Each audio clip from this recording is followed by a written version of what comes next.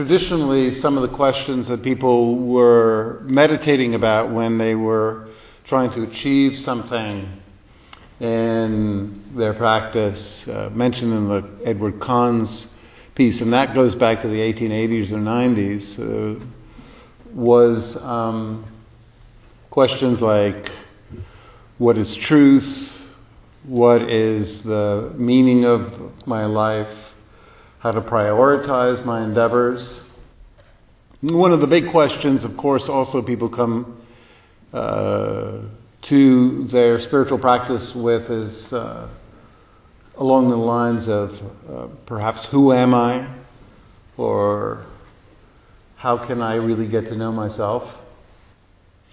And there's always this point in the spiritual life where we stumble across the Buddha's teaching of anatta.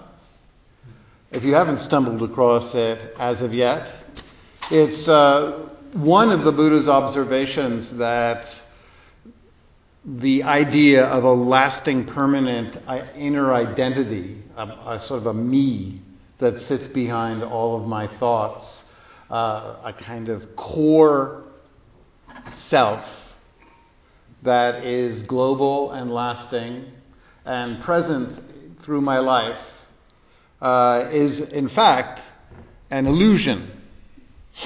That, in fact, if we observe very closely the stream of thoughts and feelings and mind states, moods, body states, perceptions that occur in our life, we begin to stumble across this great realization that there is nothing in there that is profoundly, unchangingly me. In one sutta, the Buddha said, just as a dog tied by a leash to a post circles around the post and gets nowhere, the spiritually uninvolved person circles around self and views of identity. And in the Panchavaggi, he says, neither body, nor feelings, nor thoughts, nor perceptions, nor consciousness can provide any lasting self. And yet, at the same time, in the canon, in the Buddha's teachings, there are very numerous mentions of self as being something that should be protected, looked after, cared for. In the Savasava, the self is listed as that which experiences our actions. And in the Dhammapada, the Buddha says, the self you construct is your foundation. What else could provide it? Establish one that is secure. Now, how do we explain these divergent views? At some point, it sounds like the Buddha believes there is some core identity lurking behind our thoughts, generating our views and opinions, creating a constant thread of identity, a meanness, not mean. And so, one way we could explain it is noting that the Buddha did teach two somewhat different paths. There's Lokiya, which is for practitioners who have jobs, households, relationships, families, who are, in other words, not renunciates. And then there's the Lokuttara, which was the path for renunciates. And in the path for householders, lay practitioners, the Buddha really didn't mention very often, if at all, I can't find any mention, that the Buddha taught not self or the lack of a lasting self to us lay practitioners. Most likely because most of us have jobs and responsibilities and we can't go back to our lives and say, well, I have no lasting identity to the people we work with, or I don't know why you're asking me to do my work. There's no thread, no core me. And yet, we are on retreat. And while we're on retreat, it is worthwhile to consider and try to practice some of the teachings and insights that the Buddha presented to renunciates. And what he taught was Sakkaya Ditthi as well as Anatta. Sakkaya Ditthi is that sitting around thinking about who am I really, what's my core personality, leads to delusion and leads to a kind of globalizing thing where we experience something in our meditation like sadness, frustration, and we think, oh, that's really who I am. It'll never go away. I'm always going to be stuck with this. Because that's kind of what identity building does. It's a ball and a chain, or like the Buddha said in that sutta, it's like a leash. If I think some attribute is fundamentally me, I'm stuck with it. I really will even give up the idea of noticing when it's not around.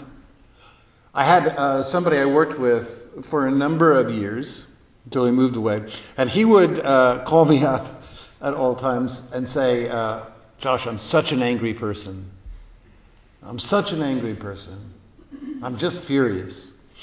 And eventually I would talk to him, and then I would say, well, are you angry right now? And he would say, well, of course I'm not angry right now. I'm talking with you, you know. And I would say, well, if you're capable right now of not being angry, that means that's not who you are. It simply means that you have a tendency at times to resort to anger, predilection, a proclivity, but it is not who you are. It is not your core identity. If there are significant times when you're not anxious, neurotic, fearful, angry, sad, goofy, whatever, then it's not who you are. It's simply a trait that you experience. So this is a real important realization. On the one hand, if we try to get rid of the idea that there's no tendencies, that there's no traits, we'll be frustrated because we will, of course, find that we have traits, tendencies, proclivities.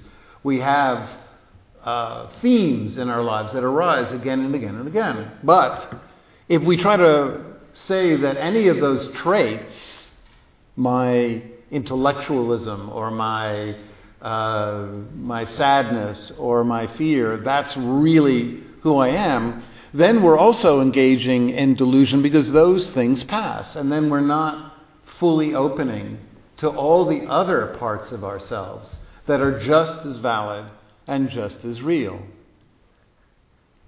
So the Buddha actually did acknowledge this. And he had a wonderful teaching called the Anusayas. And they are what is called the 7 underlying traits or subpersonalities. Now, I don't want you to remember them, so I'm going to say them so fast you won't even have a chance to try to do that, because it's a waste of your time.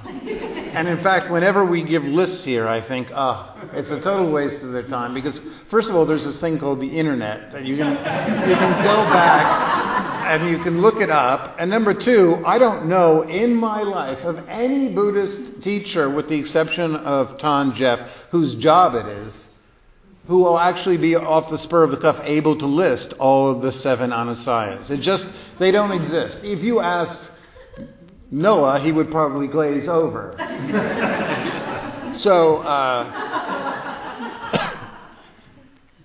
the Anusayas are things like resentments, the resentful traits, the parts of us that seek addictive pleasures and self-doubt and grandiosity parts of us, and the parts of us that are really attached to our views and opinions.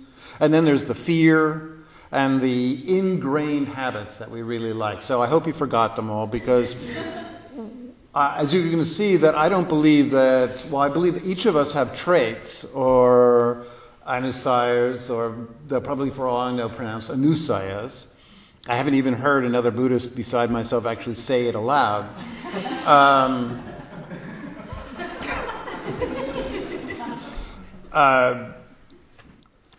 This is very common theme in contemporary psychology, because what psychologists are beginning to see more and more, like the Buddha, is that there is no such thing as a core self. There are, however, sub-personalities that arise in different situations and help us survive. And I'm going to suggest one way of, I'm going to list mine for you. I'm going to completely lay myself bare and introduce you to all the different Joshes that are in there. They're all equally validly myself. But before I do that, I should say that these subpersonalities helped us survive different situations in our childhood and in our adult life. And no part of us is ever wrong or bad or evil. Even the part of us that is the addict or the alcoholic or the fearful or the neurotic, there is no part of us that is bad. There are, however, parts of us that we have over-relied on at the expense of allowing the other parts of ourselves to flourish and grow and to achieve some role in our life. So some psychologists refer to these parts as, Freud, of course, did the ego, the id, which was the repository of drives for pleasure and aggression, and the superego was the internalization of your parents and society that essentially regulated you. Other psychologists use the phrase coping strategies, defense mechanisms, and the repressed. I'm not going to use those terms, so throw them out of your mind. I like the terms that the psychologist Richard Schwartz uses, which are managers, exiles, and firefighters. I think those are fun. So what are the managers? The managers are the sub-personalities in us that help us survive and look good to other people and help us get recognition in the world, and have helped us over the years keep the exiles from being known or felt. So, for instance, a young child who grows up inarticulate, barely capable of confidently expressing his emotions, I'm speaking of myself, of course, I would just make it sound vaguely universal, but will learn to maybe play an instrument, like I did, as a way to circumvent the awkwardness of, 8th grade, and to get friends. And so that ability to play an instrument is a coping strategy or a manager. It helps get acclaim, helps us survive. So the creative personality is one of them. That's a manager.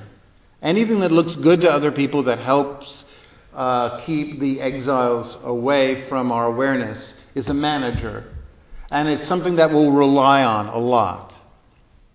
Now, what are the exiles? The exiles are any of those experiences or feelings we associate with abandonment, rejection, or wounding at the hands of other people.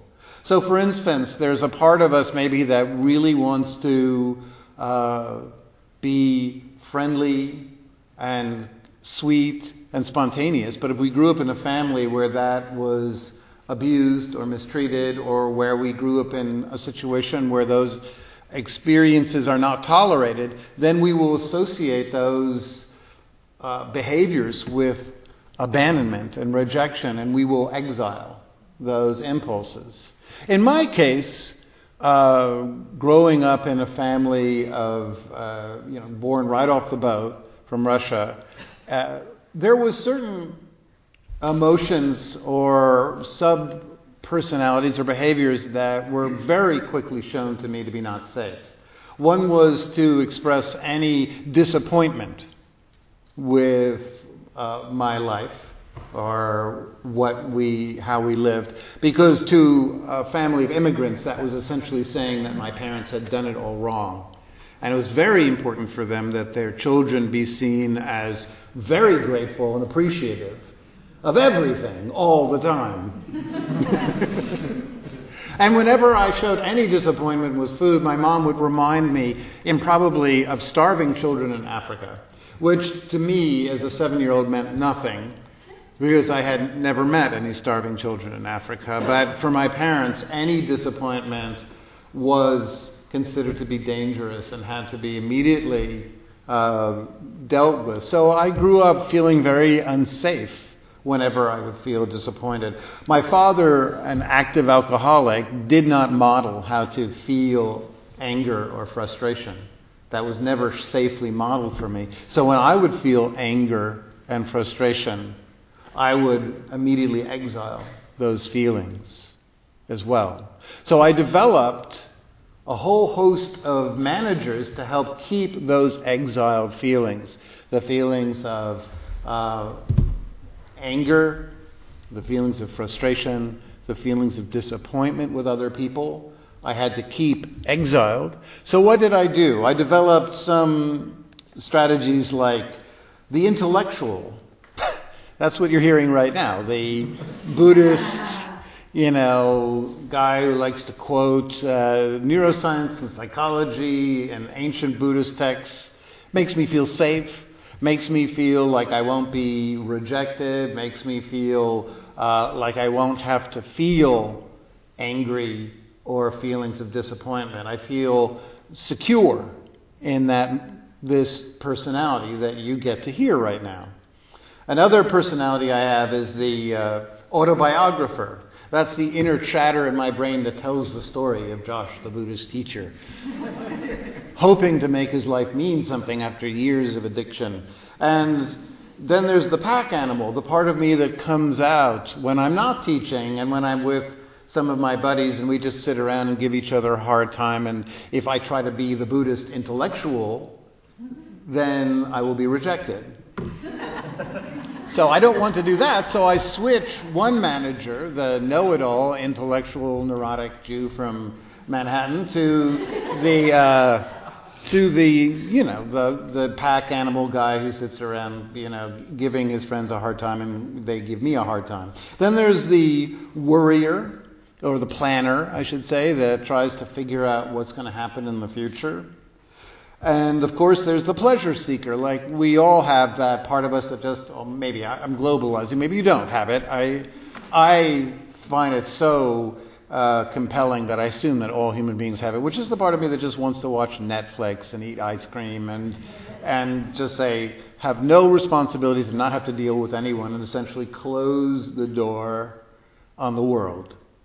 And so those are some of the various parts of me that come out, and they counterbalance, and they all, to a certain degree, look good enough to you that I don't have to repress them and I don't have to exile them, because I don't believe that any of those parts of me will lead to shunning or, being cast out of the tribe.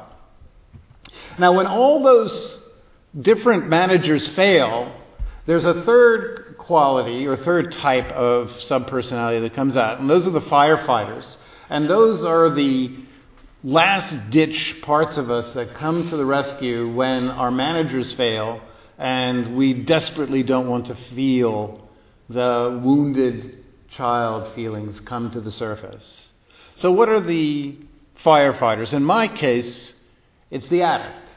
I simply want to numb myself as quickly as possible. When I was in my 20s, that was somebody who would run to take drugs, as many drugs as quickly as possible, so that I could leave my consciousness and wind somewhere else. As I got sober 20 years ago, it became the absolutely mindless consumer, which comes out at times when my managers fail and I wind up buying hoodies I don't need, or I wind up, buying, I have an array of Bluetooth speakers, more Bluetooth speakers than any human being rightly needs.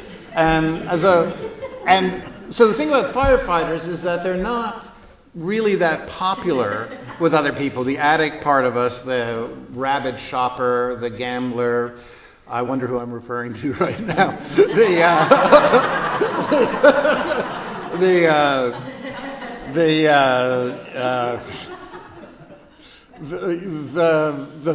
food binger.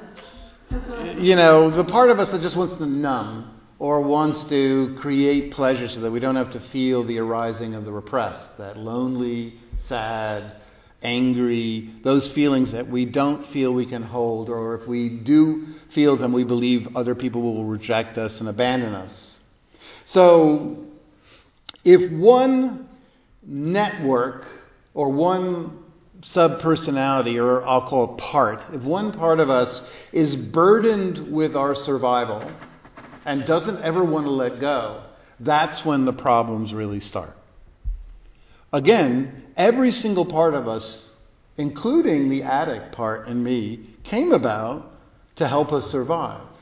They were not trying to kill us. They are not evil. There is no part in any of us that is evil, bad, or wrong. What there are, however, is parts that become completely convinced that if we don't let them run the show, we will die. We will be abandoned, rejected. We will, if I drop my intellectual part, then the emotions that I've been keeping at bay and exiled, the sadness or the anger, will come up and will take me over, and I'll never be able to get rid of it. So I have to cling to my intellectual part. Or some of us are we're very scheduled and busy, always running around, always have to have something to do, because that helps us keep exiled feelings of not being good enough, or not accomplishing in life, or the times we were told by our parents that we weren't going to amount to anything, or the feelings of loneliness that we don't want to feel. So we become completely attached to the part of us that is scheduled and busy and always needing to accomplish. What happens if we begin to over-rely on any one part? It becomes almost deformed because it doesn't anymore have a natural check telling us to go into our other parts. For example, the intellectual Josh, if I don't switch that off, it turns into the complete know-it-all that's grandiose, arrogant, and has no time for anybody else's views and opinions. I've had it happen. None of you would be familiar with it, but it has happened.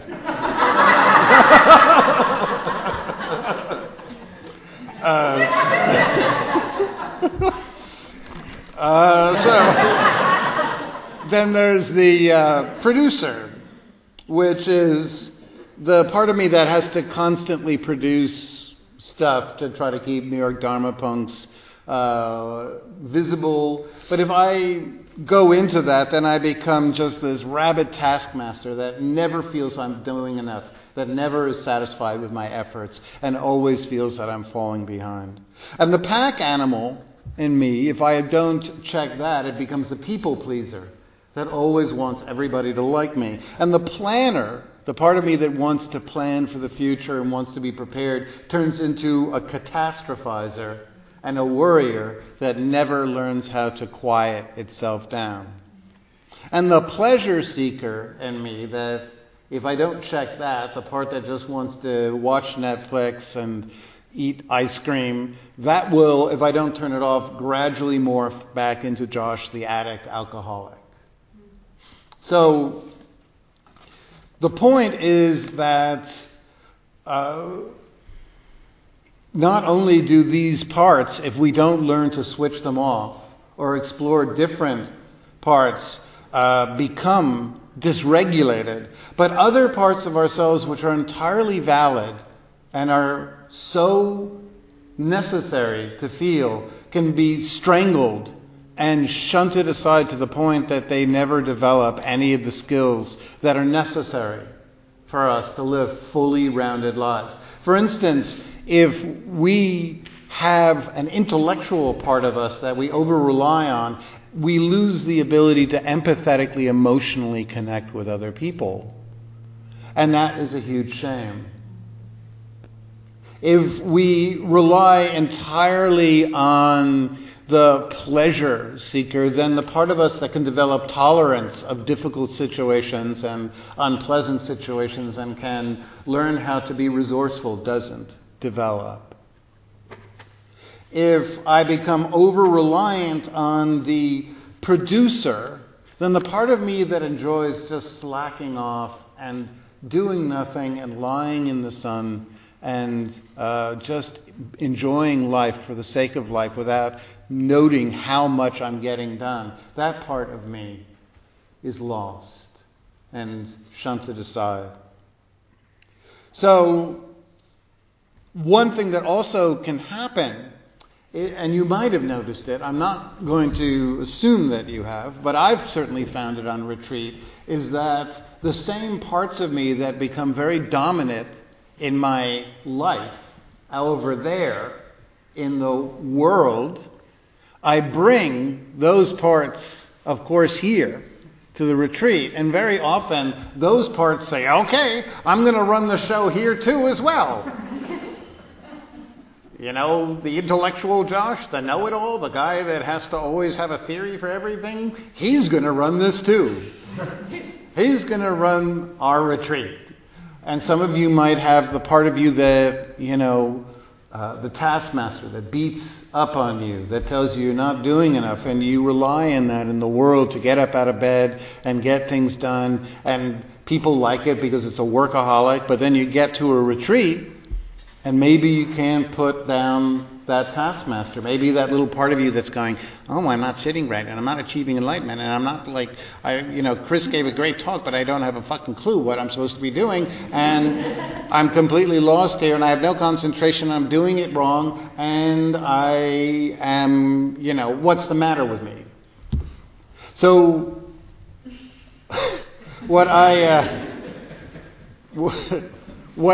think part of the role of retreats is not just to establish concentration and not just to establish mindfulness and being present, but to also use this opportunity for something else, which is now that we're here in this artificially beautiful, serene, environment where none of us have our responsibilities of our day-to-day life, when none of us have those pesky social, interactions we have to deal with, where we are all essentially put into a petri dish of, well, that's the wrong word, or we're all essentially,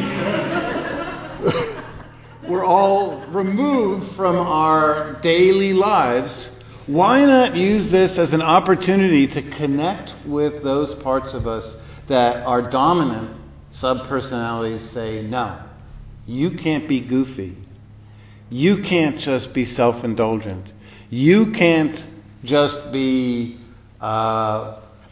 sit around soaking in pleasure. You can't be the one that cries. You can't be the one that gets angry. You can't be, whatever that is, fill it in, whatever you have abandoned, and see, reflect, how can I reconnect with these parts?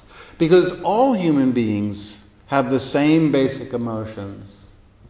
We all have angry, sad, frightened, disgusted, embarrassed, pride, joy. And if we're not feeling the full gamut of the human spectrum, we're going to feel there's something missing, because we all had those emotions when we were children. We all had them. And if we leave something behind in this journey through adult life where we believe I can't be silly, or I can't be spontaneous, or I can't just skip one of the sits and just go out walking around or take a hike, or I can't just lie in the grass and soak up the experience. If we leave those parts behind, then we feel there's something missing in our life. What we feel as that missing part is the parts of us we have pushed aside and exiled. And this is the time where we can reconnect. So how do we do that? The first is to use the sits as a way to purposely bring up, at times, some of the most wounded feelings that we don't like to feel. And I've done this. And if you do this, what I recommend is finding the most comfortable place you can sit in the sun, where there's lots of self-soothing sensations, and bring up an image or an experience that we don't like to remember, and feel whatever needs to be felt, and go into the entire body and mind and persona of the angry or the frightened or the sad. These parts are complete personalities. They have body states, they have breaths, they have goals, they want to survive, they have needs. And just give them their moment. Give them their time to be felt, to be reconnected with. 2 is I've found that to do this work, sometimes I have to develop allies for the exiled, wounded child, the parts of me that are the most vulnerable. Sometimes they need a friend to help them be felt. So, for instance, in my case, anger, which is for me the most difficult emotion or experience to feel, I sometimes have to bring another part of me, the part that wants to befriend and be a people pleaser and wants to be a pack animal and just be friendly and get to know people. I summon that part and ask it to be there with the angry part of me so I can feel my anger. When I ask a dominant part of myself, a dominant feeling or tendency to step aside, I never say it's wrong or it's bad or it has to go away for good. I simply ask the intellectual Josh, the know-it-all Josh, the Josh that is given so much time in my normal life. I simply say to it, okay, you've done so much. I'm so grateful for you, but I don't know why I'm talking to my hand. Show and tell. I don't know. I think you get it. But anyway, I ask it to take a seat to the side so that the other parts of me, the naive, goofy, silly, and spontaneous, angry, frustrated, whatever needs attention, so that it can have its time. And it's very, very slow work, because the dominant parts, they will keep coming back again and again. They will slip in. The intellectual, the neurotic, the frightened, the planner, the scheduler, the person that can't let go of the iPhone and has to check in constantly, the irritated, the intolerant part that wants everybody just to go away because our needs have to be met and my needs are more important than anybody else's. And all that, those parts will keep coming back up again and again and again. So it requires enormous patience to reconnect with energies, feelings, and behaviors that we have left behind in the movements and the choices and the decisions we've made in our lives. Very often in retreats, I've found that the entire way I've scheduled and prioritized my life only meet a certain part of my needs, and that there are entire other parts of me that are no longer fulfilled at all. About 7 or 8 years ago, I was on a retreat with Ajahn Sucitto, and I had the sudden realization that my work that was paying my bills was no longer in any way not only fulfilling, but it was actively wounding so many different parts of me.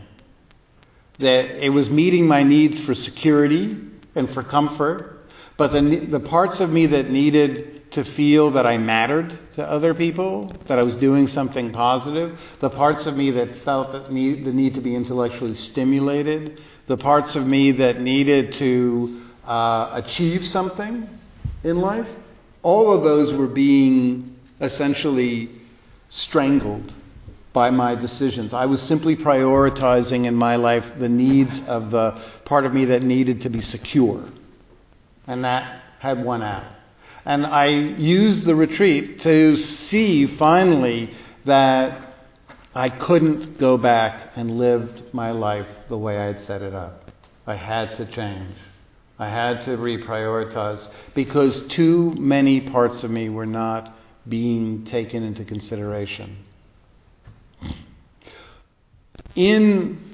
A third thing we can do besides building alliances and connecting with the exiled parts of us that we don't like to feel is also we can learn to identify each of the different subparts while we're here.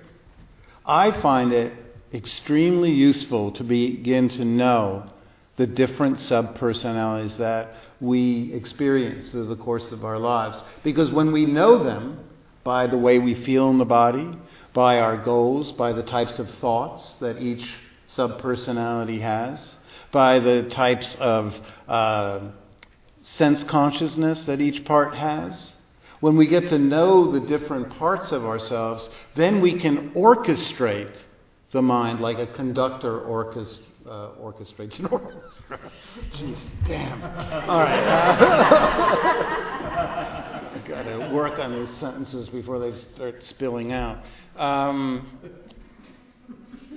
So I know when I'm in the intellectual, because the intellectual, when it's not checked enough, it's got this, hey, wait till you hear what I've got to say. Yeah, you're just finish up because you're not saying anything as interesting as what I'm about to say. It's about to wait till you have. I'm going to turn your world upside down. Just shut the hell up because have I got something that's going to, And when I'm in the planner, I'm in this contracted small body that, breathes like, And so knowing all these parts now in life, I can, in certain situations, ask the dominant parts to step back. For instance, when I'm calling up some, company and I need to, check on something or whatever, I ask the intellectual know-it-all to take a break so that the people pleaser and the friendly, part of me can come up first. Because if I go in with the know-it-all, I've found that I don't really get much accomplished in a lot of situations. And finally, another role that we can develop in these retreats is awareness. If there is anything that could be considered almost a self, it's not really a self because it doesn't have the capability of acting in the world. But awareness, what we call here mindfulness, that is the closest thing we have to a self, in that it's always there. We sometimes, though, lose it into one of our sub-personalities or parts. So, for instance, at times in my life, my intellectual know-it-all part has become so dominant that it's swallowed up awareness, and it's very difficult to extract awareness from that dominant part. Other times in my life when I've been a worrier, the worrier has completely consumed the awareness and swallowed it up. So in the concentration practice and the mindfulness practice, what we're capable of doing is separating that which observes life from all the different subparts that we move through in the course of our life. The part that worries about our relationships, the part that tries to plan the future, the part of us that narrates our life and turns it all into an autobiography, the part of us that wants to look good to other people, the part of us that just wants to consume ice cream and be left alone. If we can just separate awareness from those different parts, we can then begin to orchestrate the mind with even greater skill. Because it's very difficult to orchestrate the mind when awareness is sucked into one of the parts. It will go along with that part's agenda. If I'm in the sensual pleasure-seeking Josh, I will prioritize and believe that I need to buy everything and right now. It will be very difficult for me to prioritize, learn how to let go, learn how to be generous, learn how to connect with other people through kindness.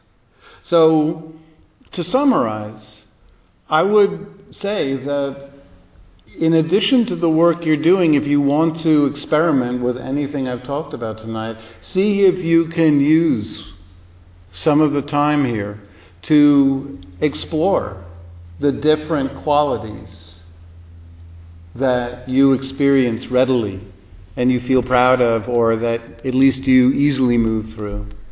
And then identify some of the parts that just come up when you desperately need to numb yourself. And finally, what are the parts that are absolutely missing, or that when we feel we have to shut them off immediately? Do I have to shut off my anger or my sadness or my fear the moment it appears? And how can I use the practices to reconnect and to safely allow these experiences to appear, and to be soft with them, and to be gentle, and to no longer relegate them to the shadows? And if you do this, I guarantee you that when this is over and you return to the rest of your life, you will have gained something invaluable. You will have brought something from this retreat into the rest of your life, which will help you find purpose and meaning and a new way to prioritize your life.